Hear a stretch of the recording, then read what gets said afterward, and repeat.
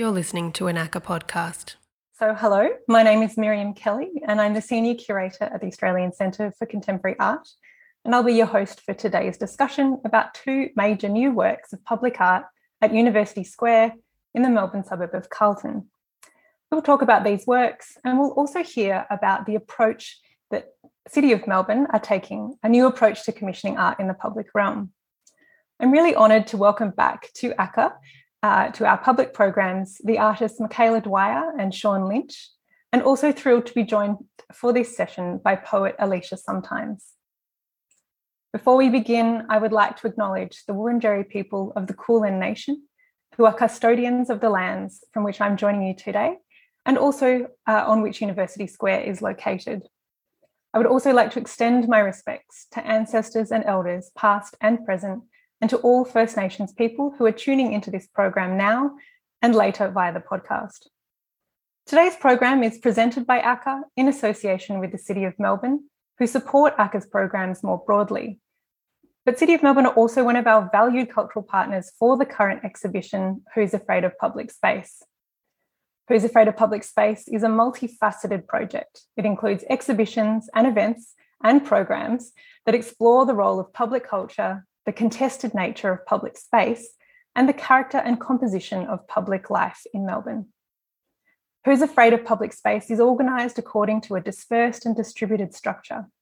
In addition to the exhibition and events at ACCA, the project also extends across Melbourne with a number of off-site projects in the wider public realm, online projects, and also through a series of satellite exhibitions which have been developed by or in collaboration with our cultural partners.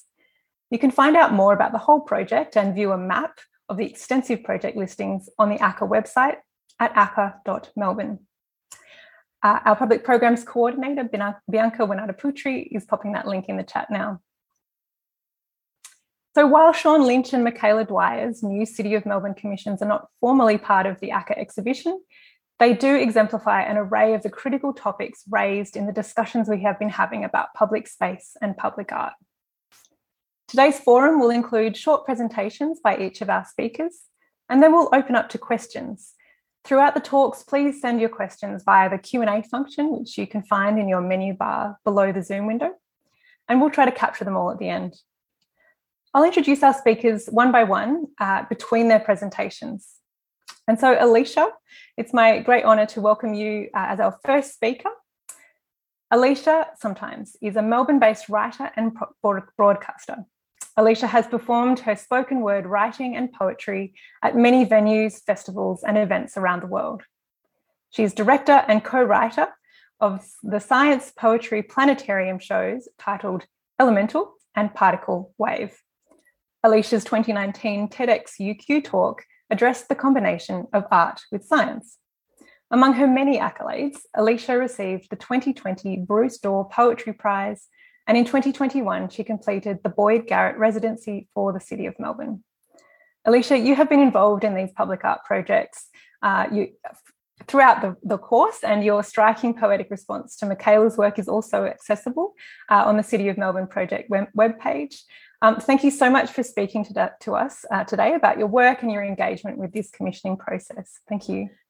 Thank you, Miriam. It's so good to be here. And I'd also like to acknowledge the traditional owners of the land that I'm speaking to from today, the Bunurong Boonwurrung and Wurundjeri Woiwurrung peoples of the East Kulin Nation. And I pay my respect to their elders, past, present, and emerging. And I'd also like to acknowledge that they're the first artists and scientists of the land as well. So it has been an interesting ride to be asked to be part of this, as I'm not a visual artist myself. And I'd love to give you a little bit of a background before we hear from these incredible artists and talk about their work. So the City of Melbourne had an intensive creative development workshop in 2019 with Sean Lynch and Michaela Dwyer, who were to make temporary works for the University Square site in Carlton. And there was also a beautiful mix of other creative minds. So the team from the Creative Urban Places, City Design Studio, the Public Art Advisory Panel. Also selected was a diverse array of other artists and thinkers and traditional owner groups, all to facilitate the engagement with University Square site.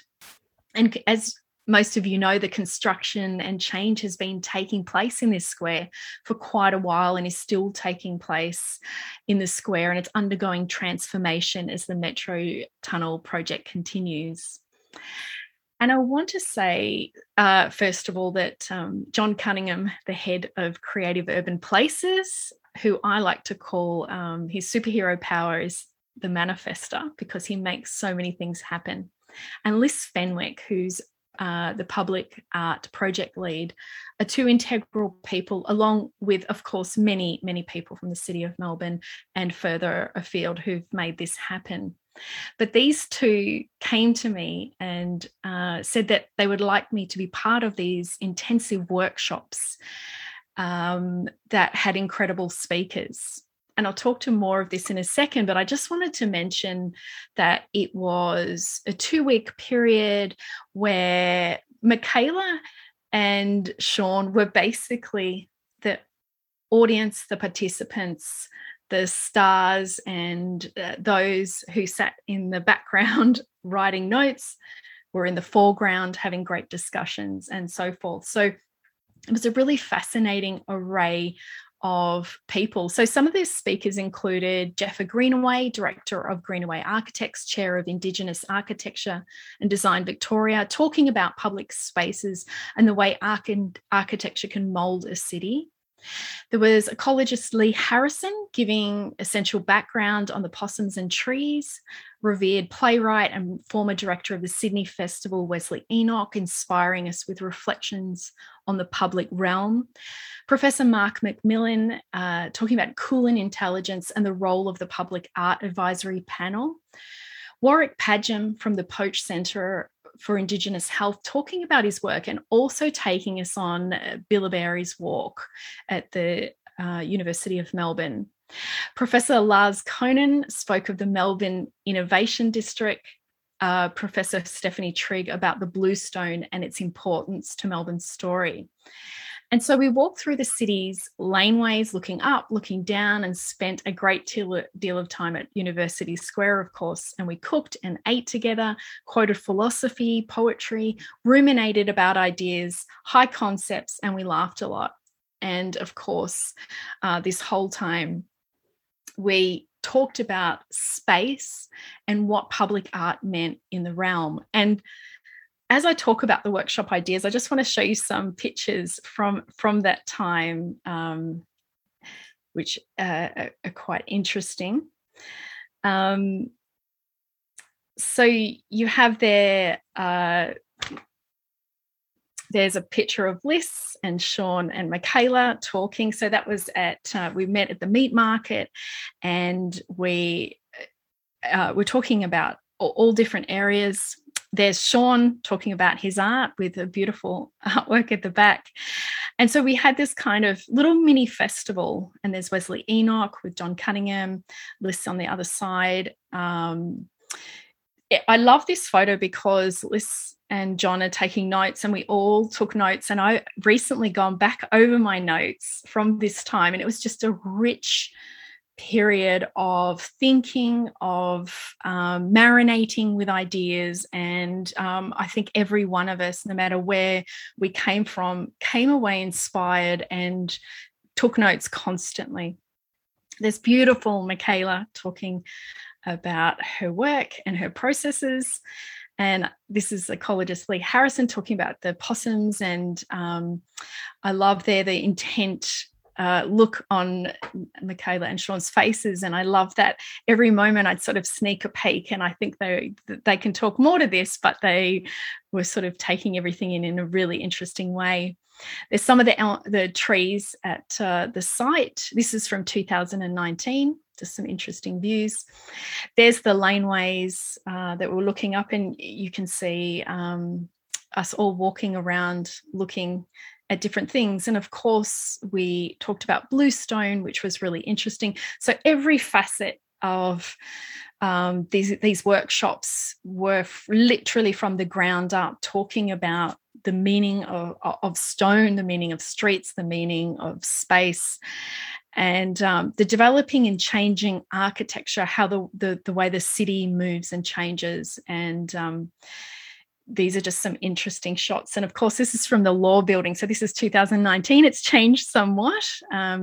It's got Michaela and Sean's artwork up right now, but that was just a little snapshot from that time. So I just wanted to show you that. And so the workshop ideas the City of Melbourne said was that they wanted to have a grounding in cooling intelligence and a desire to progress a shared cultural understanding of the public realm at University Square, a recognition of the rich and meaningful history of the site, to create bold and immersive experience of the site, to offer a challenge, whether playful, educational, poetic, didactic, subversive, or all of those, engaging speakers and artists to think about the site, consider different perspectives on the role that public art plays within the landscape, and facilitate unexpected interactions that produce new narratives about the city. And this is what really got me, because the meetings that I had was, okay, what we really want you to do is to facilitate these talks that were really beautifully set up by the team. And we just want you to sort of create conversations. And I kept saying, and then what? And then you'd like me to do X, Y, and Z. And they said, no, we just want facilitation. We want ideas. And I think that I can't speak to Michaela or Sean, but I was very, very shocked in the best possible way that this was completely true to their word and best practice, that it was about getting the artists in, not with preconceived ideas, but just this dialogue that was going to happen where the artists just got to learn every aspect of University Square, of the landscape around them, and just immerse themselves in this learning. So this was just a completely and beautiful, positive and uplifting experience for me. I came away inspired. I wrote many poems on the space, but also just to watch Michaela and Sean work as well, and to see their final pieces has been breathtaking. Just the way, I wasn't there for the middle parts of all their work or the end of their work, but just to see that little seeds at the start and the questions that they asked, the interrogations, the mindfulness that they came to this project with, and just the warm atmosphere around that. I can't praise the City of Melbourne enough to be an artist in that space and to have that warmth and support and nurturing. And that's how often as artists do we get nurtured. And I think that was a key takeaway. So to all the City of Melbourne team, I just can't thank you enough. And I just want to praise the two beautiful pieces, Apparition and Distant Things Appear Suddenly Near. And Sean and Michaela will talk, of course, about the collaborations. But I wanted to just leave you with two poems. Michaela's heard her poem Apparition about her piece, but I've also written something to Sean's piece because it inspired me so greatly. So this piece, they're very short, but Apparition, after Michaela's piece, which is just exquisite. Bones of these elms contain short stories, crinkled in their arms. The grass has cradled the weight of woodlands, nurtured by peoples of the Eastern Kulin nation, epoch upon epoch bustling with life in the surrounds. Now, paragraphs of buildings diverge and assemble at the edges. Exclamation marks to ongoing conversations with expansion and change. Lay down with me and watch the sky. Notice the world melting into everything spherically. There are no sides, only the sun warming the earth at the foot of the drinking fountain and the ghost of the blue gums shivering in the wind. We often take awe for granted, the space between the stars, the notes we don't hear, the moments in between things. The human being as tree, explorer, the barefoot wanderer. People make great punctuation marks, an endless chorus of ellipses. We imagine these nights here where art frolics wildly in the park, boundless and unfolding, and these possums are under the moon, conversing until dawn in the shadows. And I'll leave you with this piece, Distant Things Appear Suddenly Near, for Sean Lynch.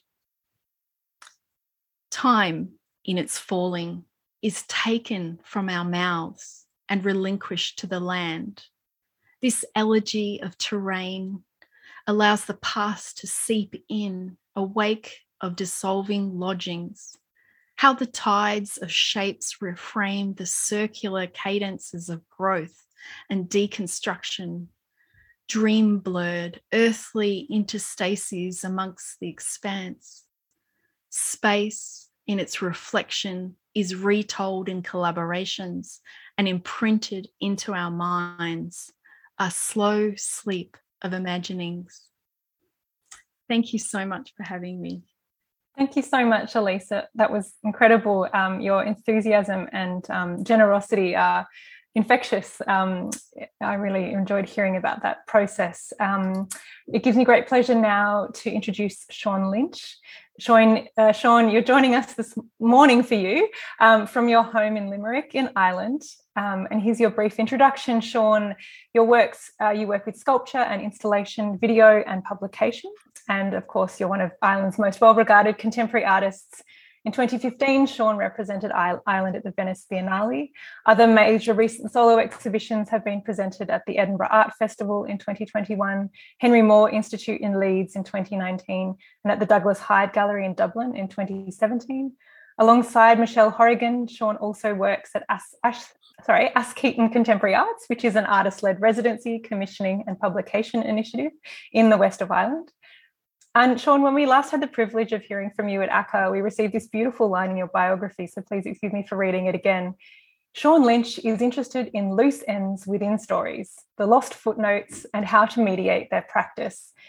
And Sean, this sentiment is very much still within your stunning, evocative and theatrical piece, Distant Things Suddenly Appear Near, which is a new multi-part installation in the University Square, commissioned by the City of Melbourne, which you haven't yet seen in person, but we hope soon to have you here in Melbourne again.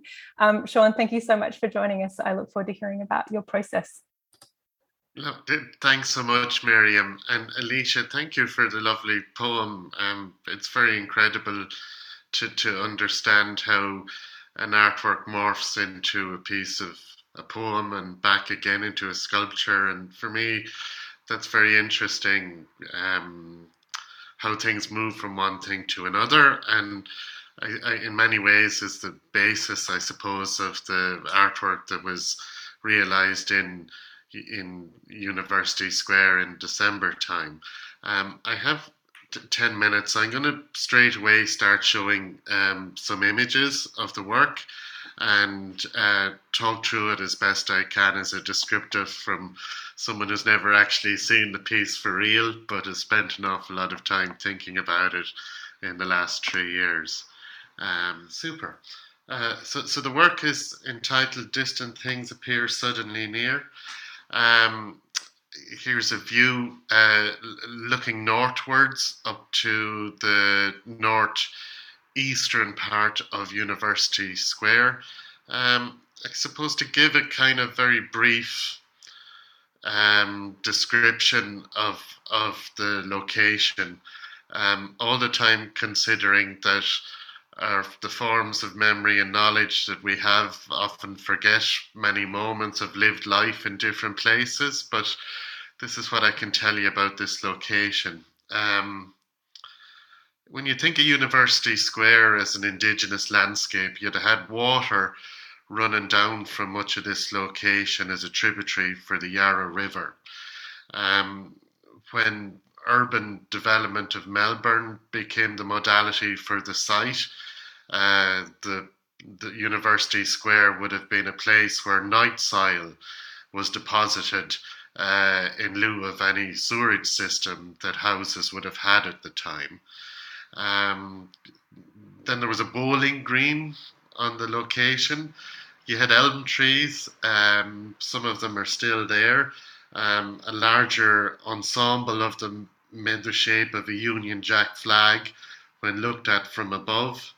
And the site that you see here was developed in the early 2000s as a park that caps a multi-story car park under ground car park underneath, and in some way it's aged in a wonderfully bad way, a lot of that location, and there's plans for the redevelopment of that site into the future when all this building site that you see in the background here is also finished and there's a metro workstation. So when you put all of that together, I suppose how an urban theorist would describe a location like this is that it's brittle.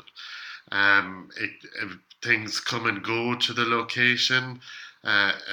There's no sense of a constant sense of renewal on the location. Rather, it's been bargained with, improvised all the time in terms of the modalities of a city that's based on a capitalist regime. Okay, and I became really interested in thinking about this way of working, and how that in these processes of how cities understand themselves and then re-understand themselves through building developments, through types of public art that are seen and understood within their boundaries, and within the more incidental engagements one has in terms of the shape of the city, how some of those elements could be brought to this location.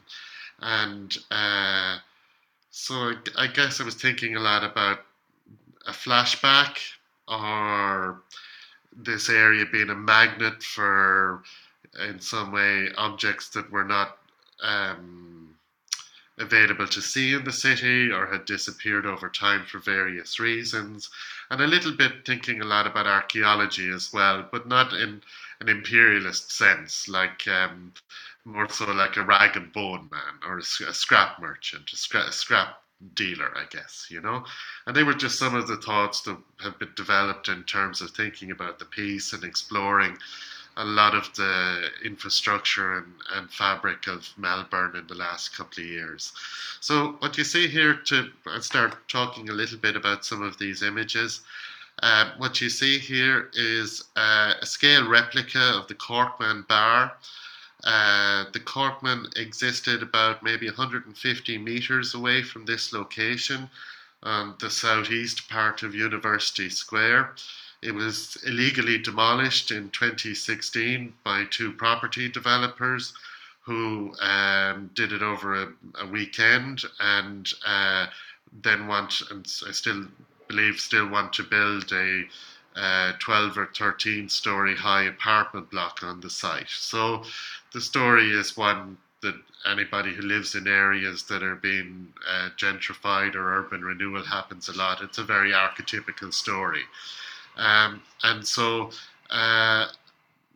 somehow the Corkman reappears very close to the site as a ghost of its former presence. It's not a heritage object. It didn't want to make it like that it would look exactly how the Corkman would look. It's built with shuttering, timber panels that seem more at home in terms of the building site behind it. And you can walk in and around this area. The doorways are quite small, but you can still somehow fit through them. And then behind it, you see a collection of other elements, which have some of them, for example, these are some of the old elm trees that were removed from the site in 2017. They've been reintroduced. They're free, I'd like to think, from their colonial function, where they made the shape of the Union Jack. Instead, they're used as ballast to hold up the Corkman structure, and also have a sense of like it's a retirement home for them, the park now, in some way. And I'm always interested in thinking in that sense about the character of sites and how people and how objects move in and out of them in terms of personalities and traits. This is another view, and what you can see here is a work by Hussein Valamanish, who very sadly passed away a couple of weeks ago. And I've worked a lot with Hussein in the last year and a half. He made a piece in 1996 that was placed near the south bank by the River Yarra called Fault Line. And for me, in many ways, I've been very interested in thinking about public art as a continuity rather than the notion when a public art commission would come along that you'd necessarily make something new, realized as a new thing.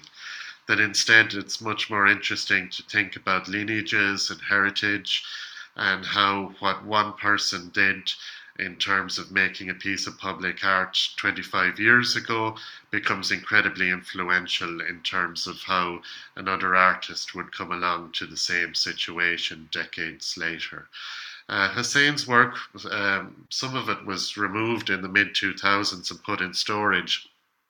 And I just had a chance encounter in the archive, the city archives, and learnt about the piece.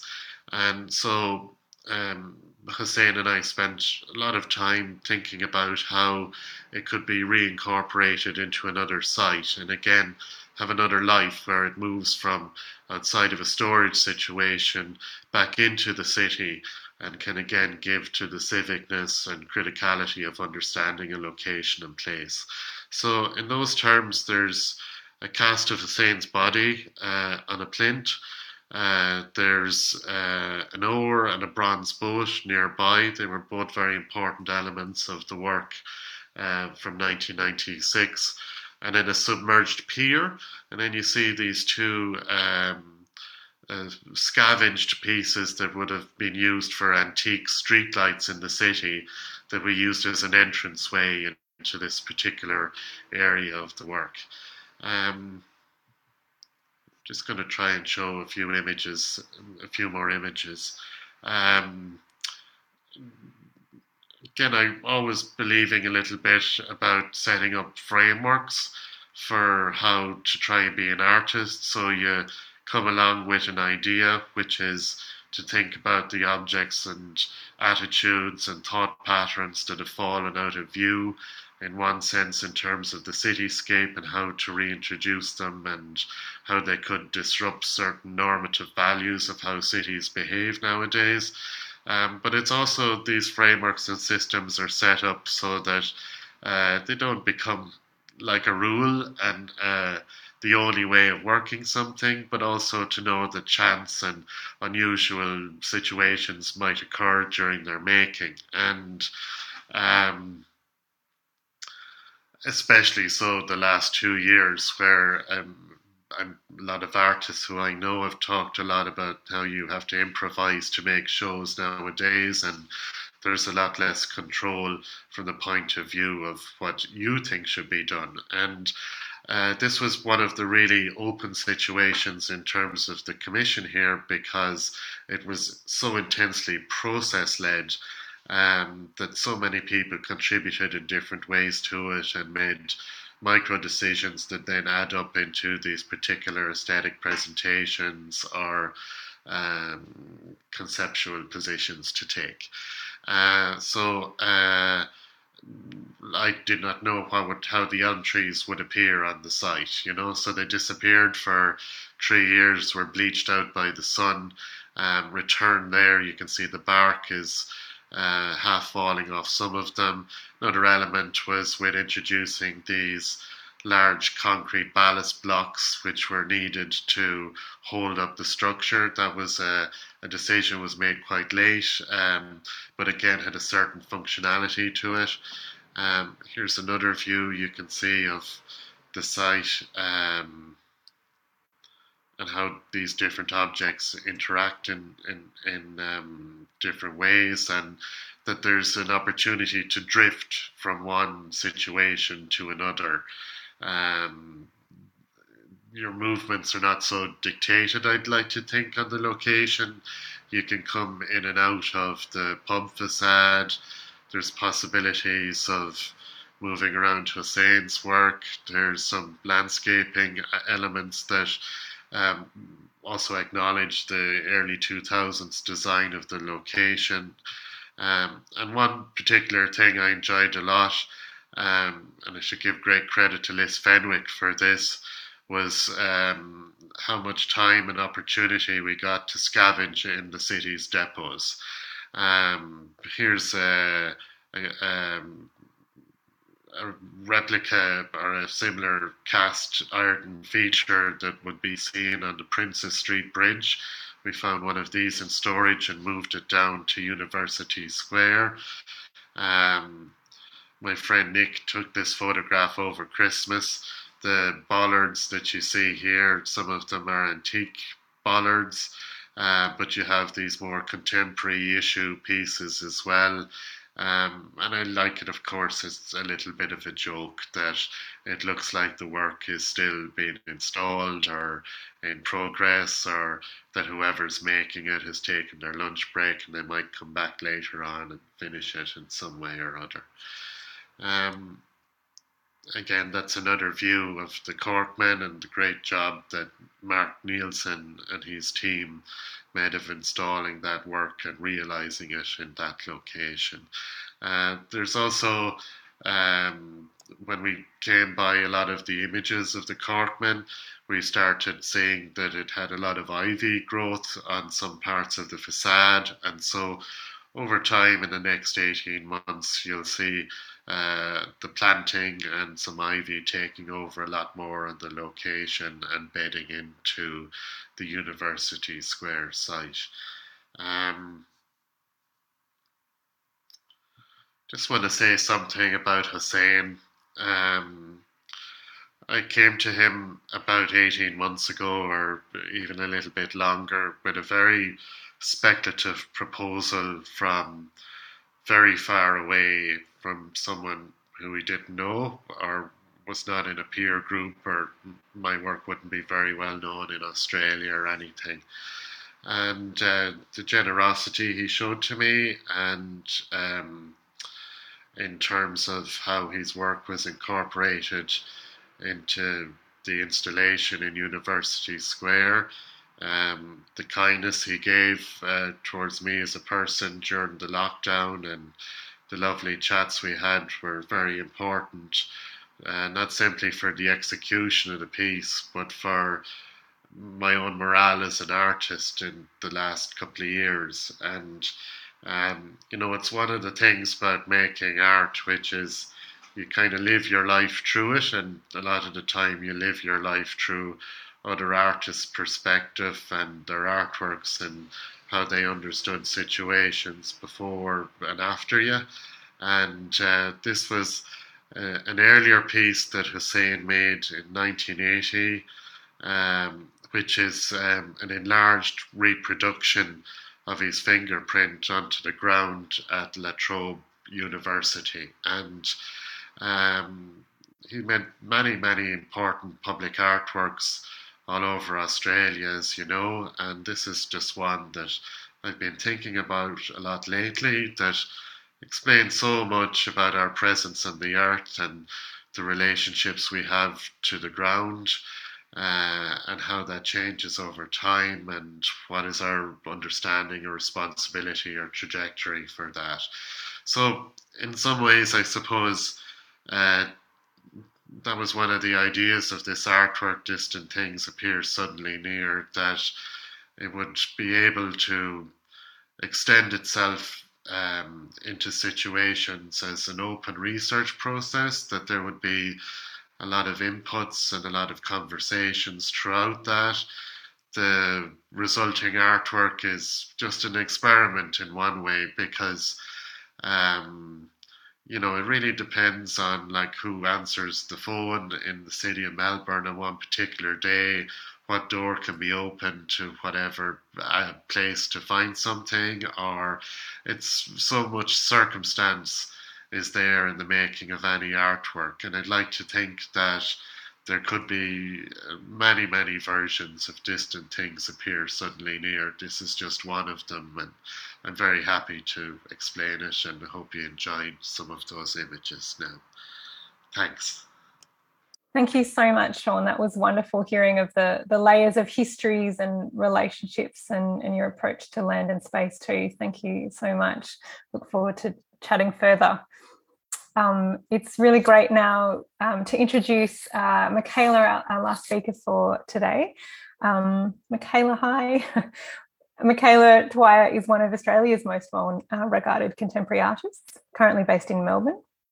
Michaela works in sculpture, painting and performance, and always responsive to site and context. Michaela Dwyer's works explore how we relate to the object world, and her projects invite open-ended interaction and take their audiences across boundaries of time, space and geography.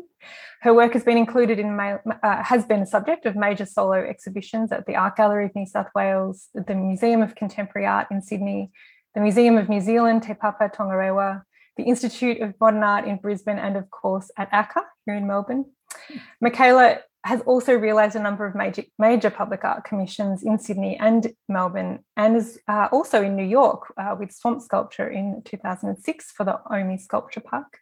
But today, Michaela, it's wonderful to have you to talk about your work Apparitions, which is a magnificent media installation visible mostly after dark in two of those large trees that we've just heard about in University Square. Thank you so much, Michaela. Thank you, Miriam. And thanks, Sean. That was really beautiful to hear all about that amazing work. And thanks to Alicia also. I knew something was up when we got invited into that exhibition or that process, and we ended up in a boardroom with a poet, and it was incredible. Who does that? Only people like Sean, to have like all these amazing people in the room and have the fabulous John Cunningham and Liz Fenwick, but to have a poet emceeing it or sharing it was just extraordinary, because Alicia was able to, every day after these very rich, complex conversations, somehow distill things into the most beautiful language. And I think that's how we process things at a very deep level, because we had a poet guiding us. It was just wonderful. And I'm so glad Alicia's been able to describe the process, because it was really special. I've never experienced a public art commission like that before. And the people that we were able to sort of listen to, and sorry, I'm just going to share the screen while I'm ranting on here.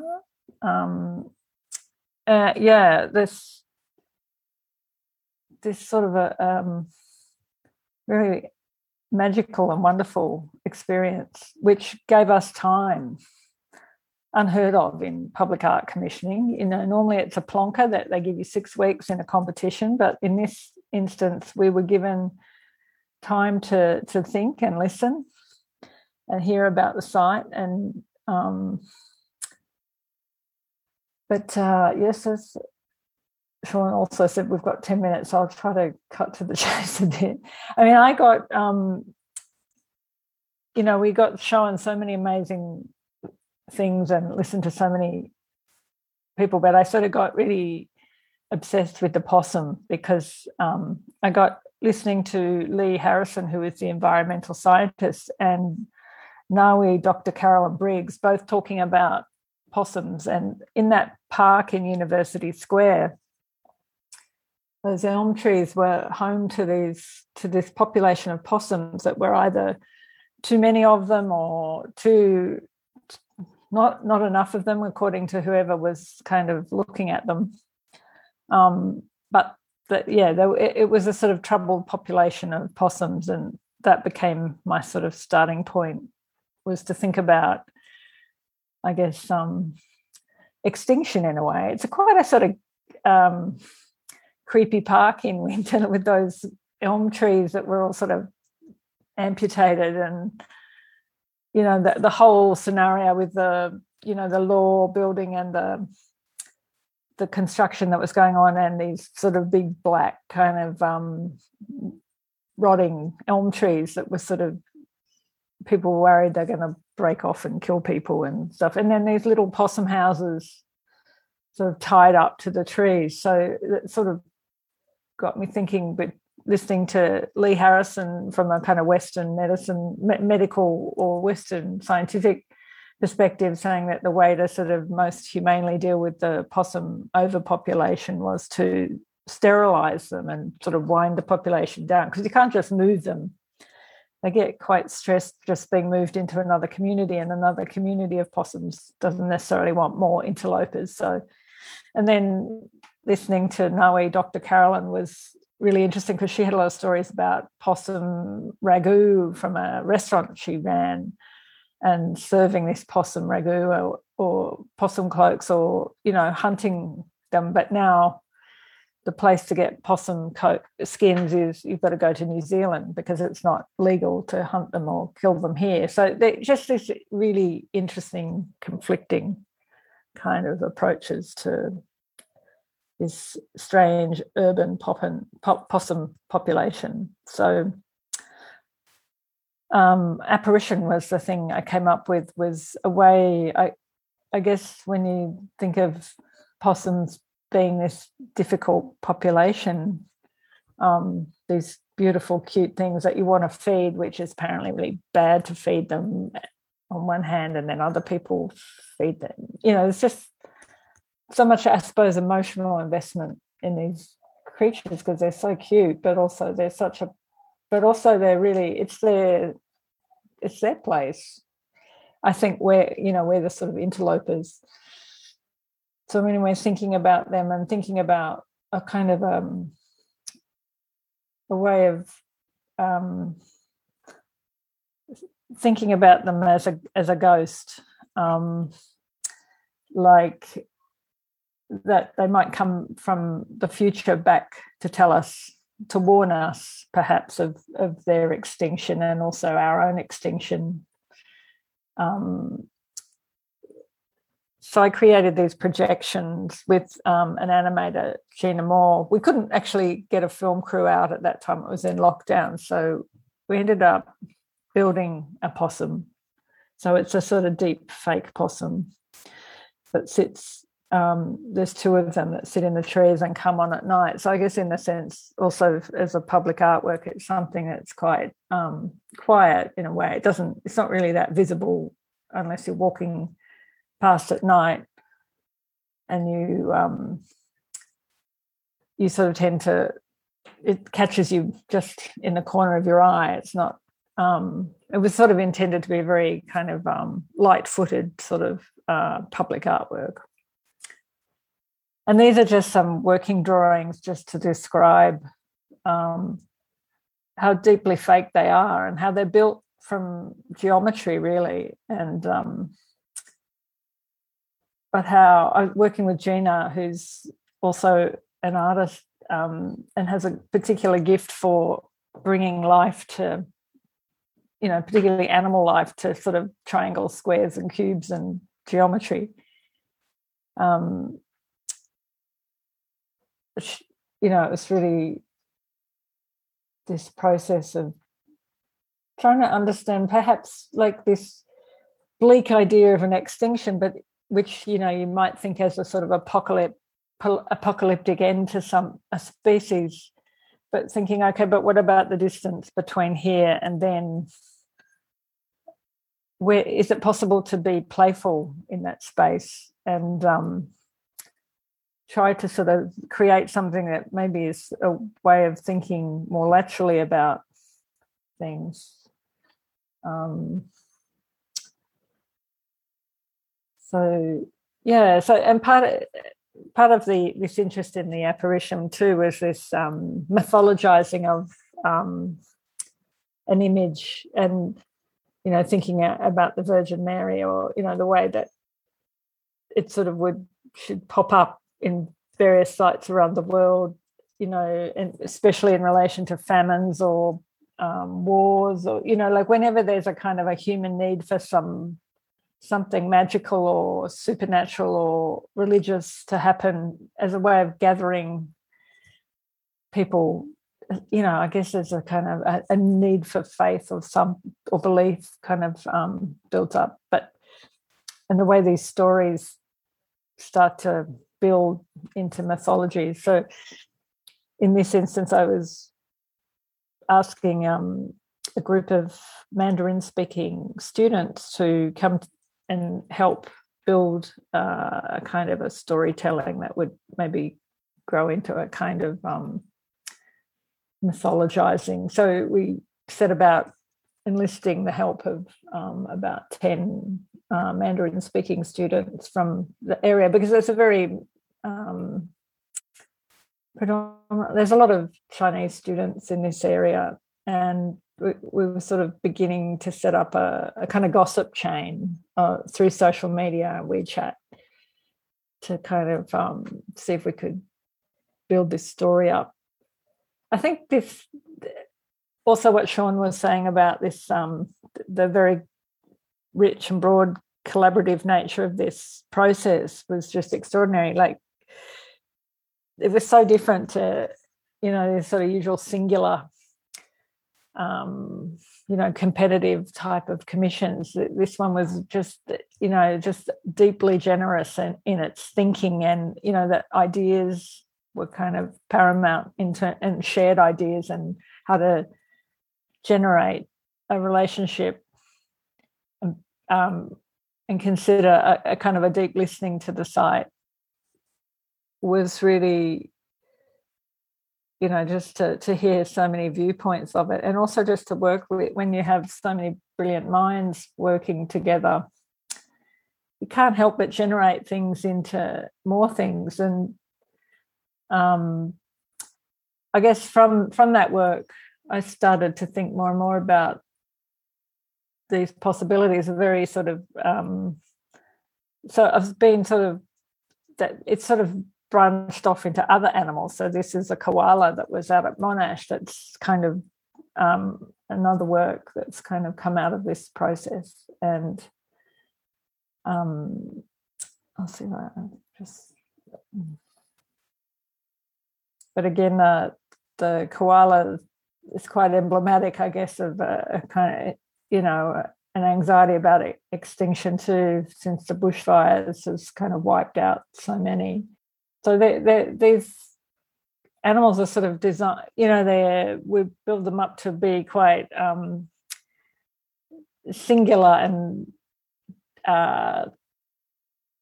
symbolic in a sense, that they become, and now a pigeon also. And the pigeon has just recently had a visit to Gertrude Street, and this pigeon shifts in and out of the making of it, which is, the geometry of it. So it sort of becomes a bit mesh-like and has all its little coding tags on it, which appear in a minute, I think.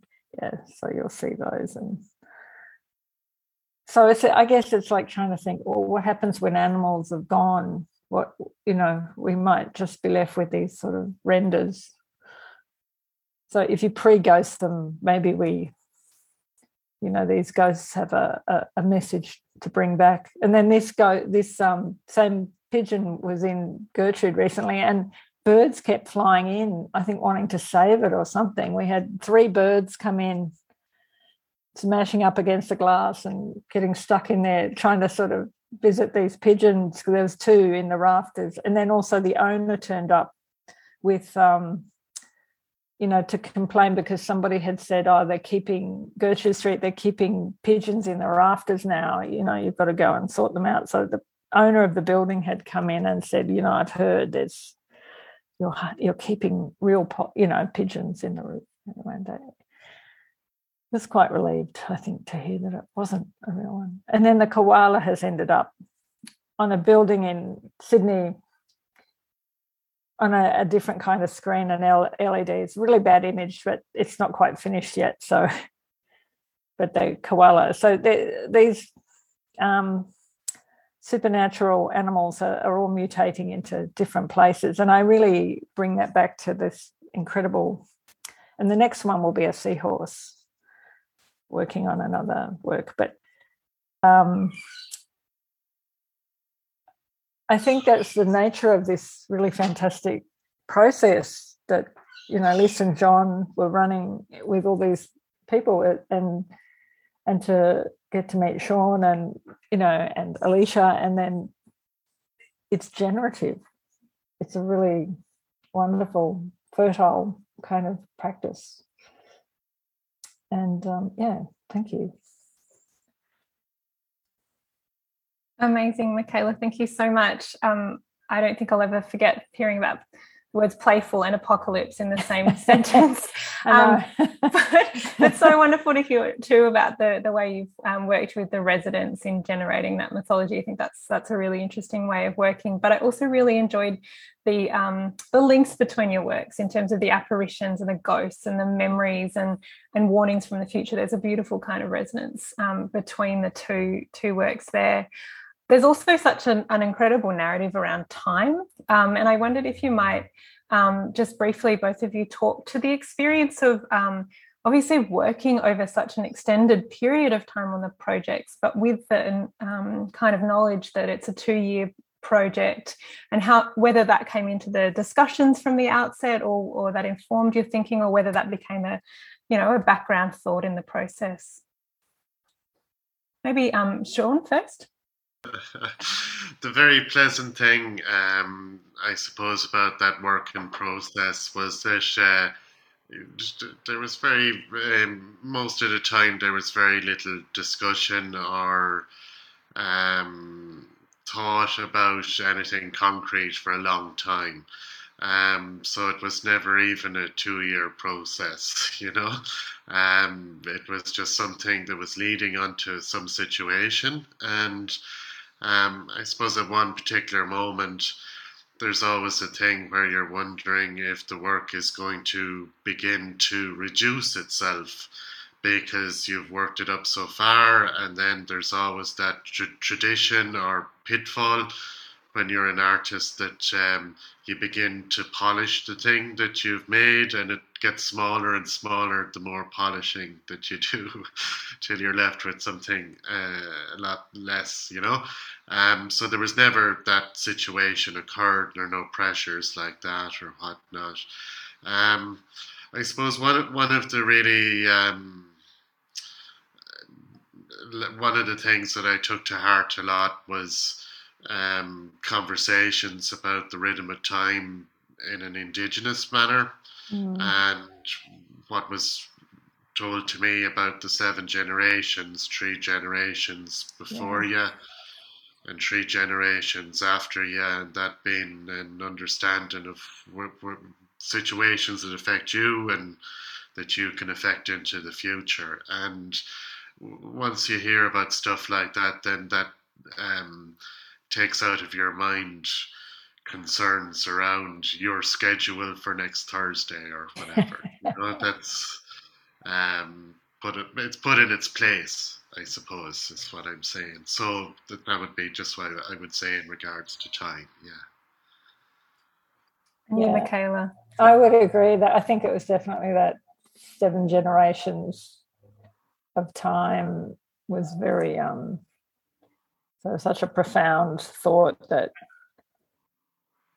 I think that it's funny, I was sort of the opposite. Normally I do really, I find it really hard to polish anything because I just keep waffling on and on. But it was strange, I think, given the freedom of time in this context, I came up with this really simple idea quite quickly, and then it took a very long time to actually work out how to do it. But it was, I think this space of having time gave me an immense amount of freedom to come up with something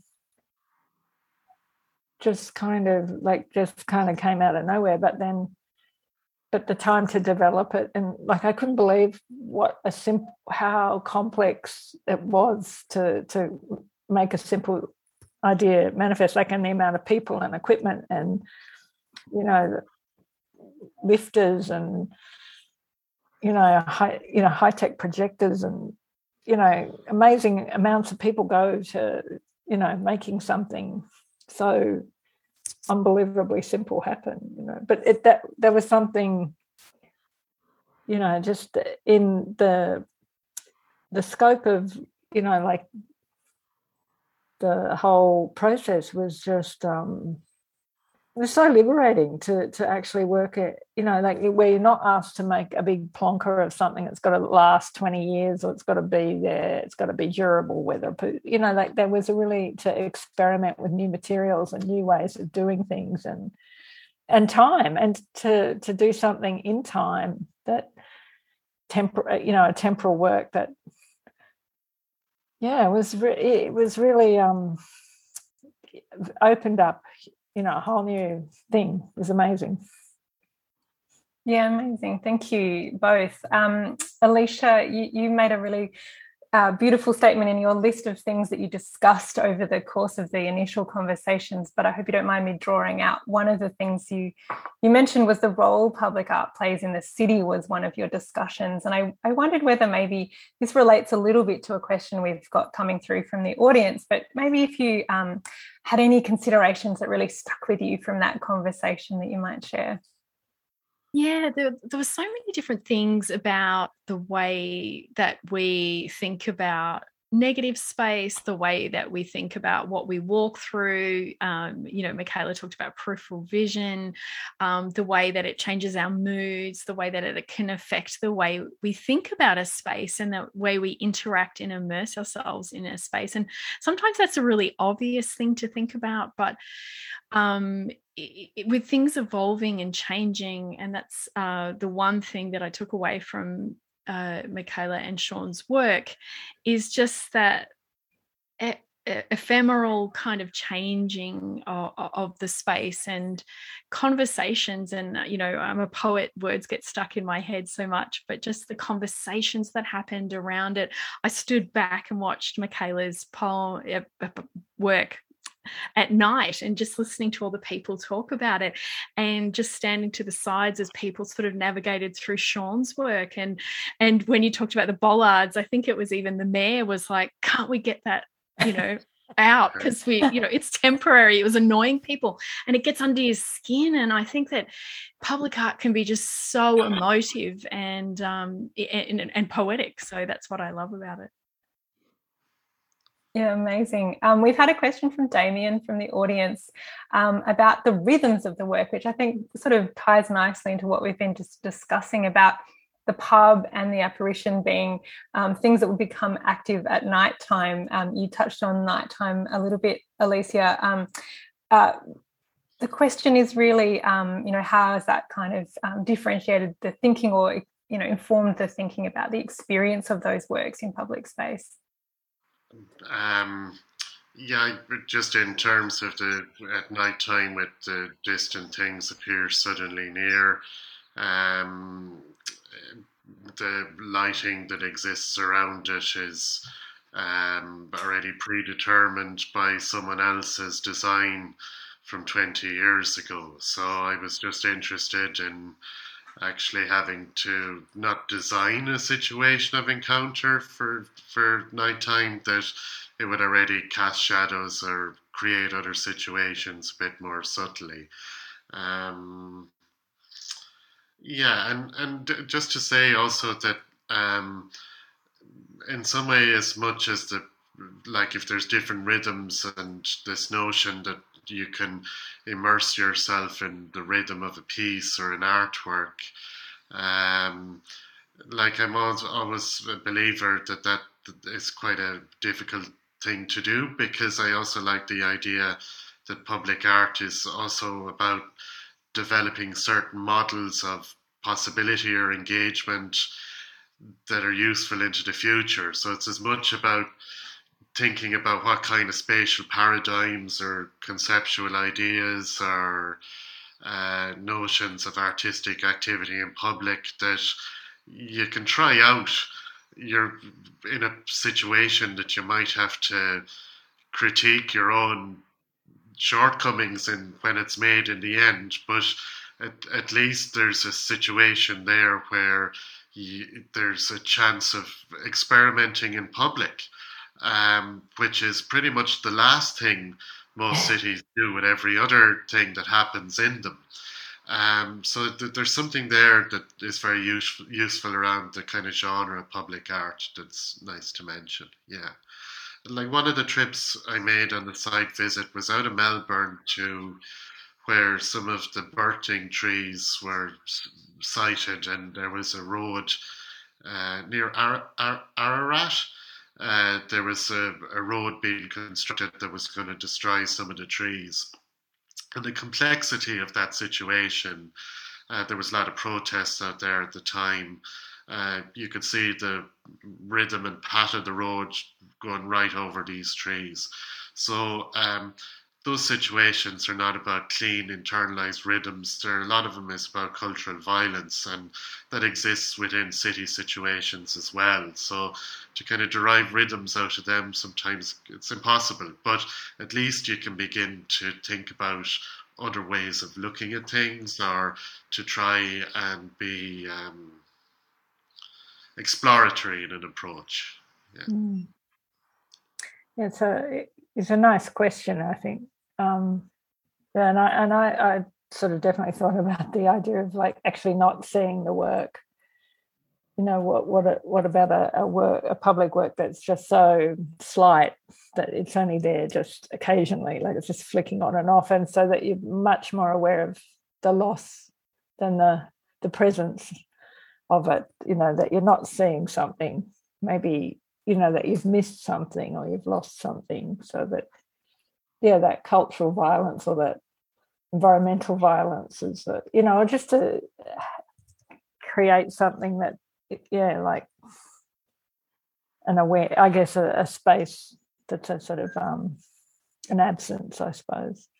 I think you might have answered Max's question. Max Delaney has popped a question in that kind of touches on what you've just been speaking about in terms of the contrast between the traditional public sculpture of the fixed constructed monument and the processes that you've been going through and the thinking around it. But I will just read it out because it's a beautiful question, and it might have other things to contribute around the thinking. Comes with preamble. So given the idea of urban sculpture as a series of fragments and a form of conversation with people and place, and as a mode of reconstruction and assemblage, and the holographic possums, as Alicia says, art frolicking in the park.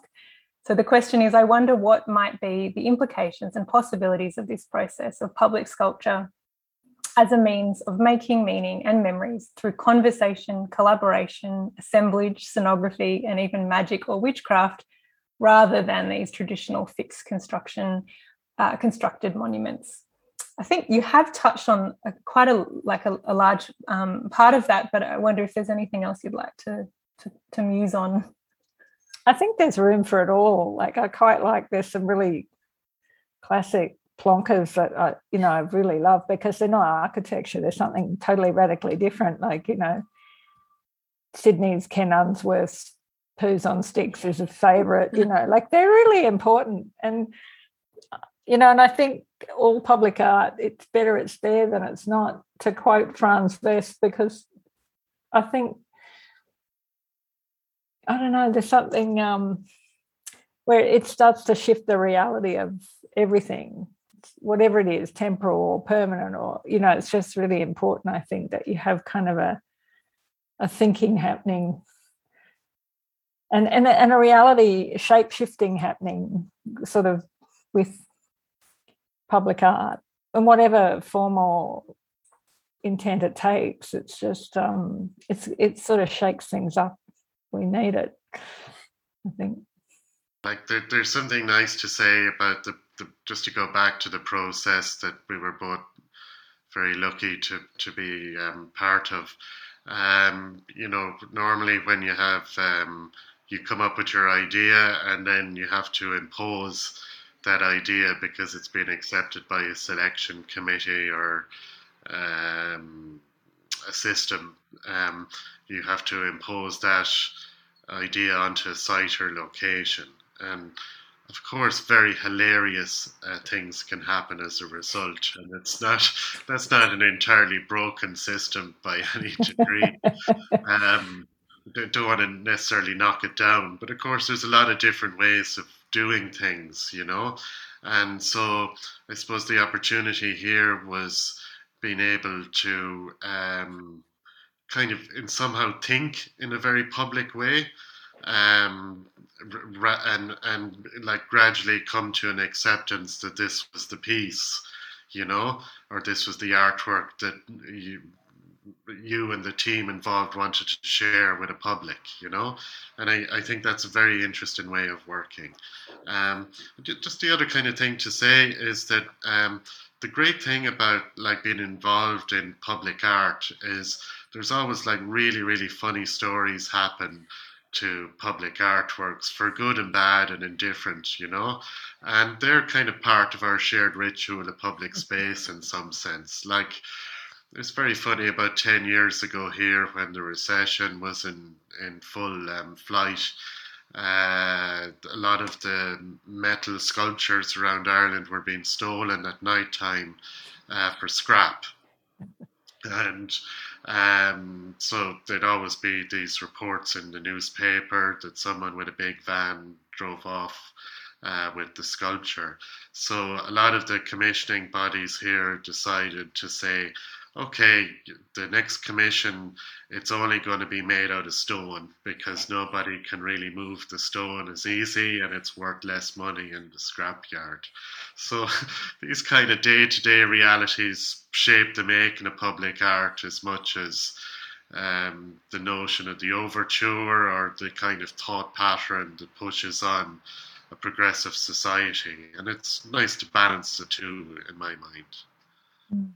Yeah, amazing. I mean, we could go on a whole different tangent of conversation around public sculpture, but I just picking up on one of the things you mentioned there in terms of what one of our partners, the City of Melbourne, have partnered with Testing Grounds, and their projects have been talking about the city as studio, and it was really nice to hear that reflected in the way you've described the working process. I wonder, before we wrap up, whether there was a couple of words from each of you about whether this process of working has either radically transformed your practices or changed the way you think you'll work with the public realm works in the future, or whether it's sort of case by case, I guess, moving forward. Yeah, I think it has kind of transformed things, like it's really opened it up. There's just, I think the process of being really like that incredible experience of having that 2 weeks to really consider the space from so many angles. We even got a visit of the Peter Doherty Institute up in, we got to go into the Ebola lab, like, because Liz had thought, let's try it, let's see if we get in there. Like, it's all part of that site. So, for everything from the bluestone to the eel, the pathways of the eels to the law courts, or the law dudes up there sort of really getting pissed off with the skaters down there carving up, there were so many really rich ways of looking at a site. So I think that was really important in terms of opening my thinking up. And it was amazing. And I think Melbourne City Council have really developed something special there. And to have a poet guiding us was pretty nice, because poetry is so important in this instance, I think, in all instances, but yeah. And for you, Sean, and then Alicia?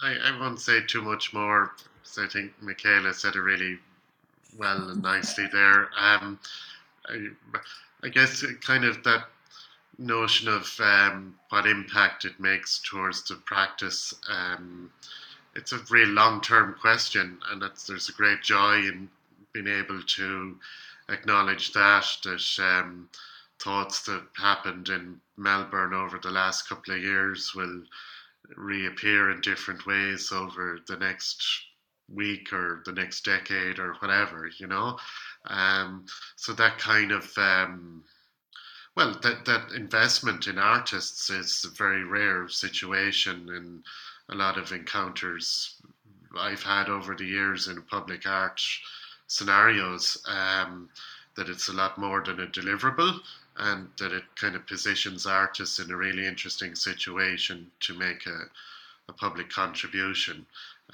So they're really great things to come away with, and know even though the work is a temporary one there, it still lasts for a year and a half, and there's a lifespan ahead of them, and what will happen, you know?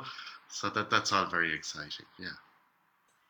Yeah, and it's so great to hear you both speak about that. And I think one of the most important things for me was just the sense that the City of Melbourne valued time and valued the research and thought, because every artist does research. We don't go into any project blind. We really immerse ourselves. We research as much as we can. So to have that sort of the conversations going on was just a nurturing process, and to say, this is what we do, we value who you are and what you do. So an investment into art can only be a good thing. And I look for the art in everywhere. So to see public art in little corners, in big spaces, is just such a precious thing. And I'm so glad it's valued. Amazing. Thank you all so much for your time and your generosity and your wonderful narration of such a process and your wonderful projects. I feel lucky to also be able to let people know that if they haven't already seen these works, they can see them, as you said, for at least a year and a half. But also on Wednesday, the 16th of February, ACCA is presenting Huang Tran Nguyen's work, Worker, a participatory karaoke performance, which you can also come along, and that'll be a wonderful time to also see the possums in the trees and the illuminated installation by Sean Lynch. Sean, Michaela, Alicia, thank you so much for your time. It's been an absolute pleasure speaking with you. Thank you.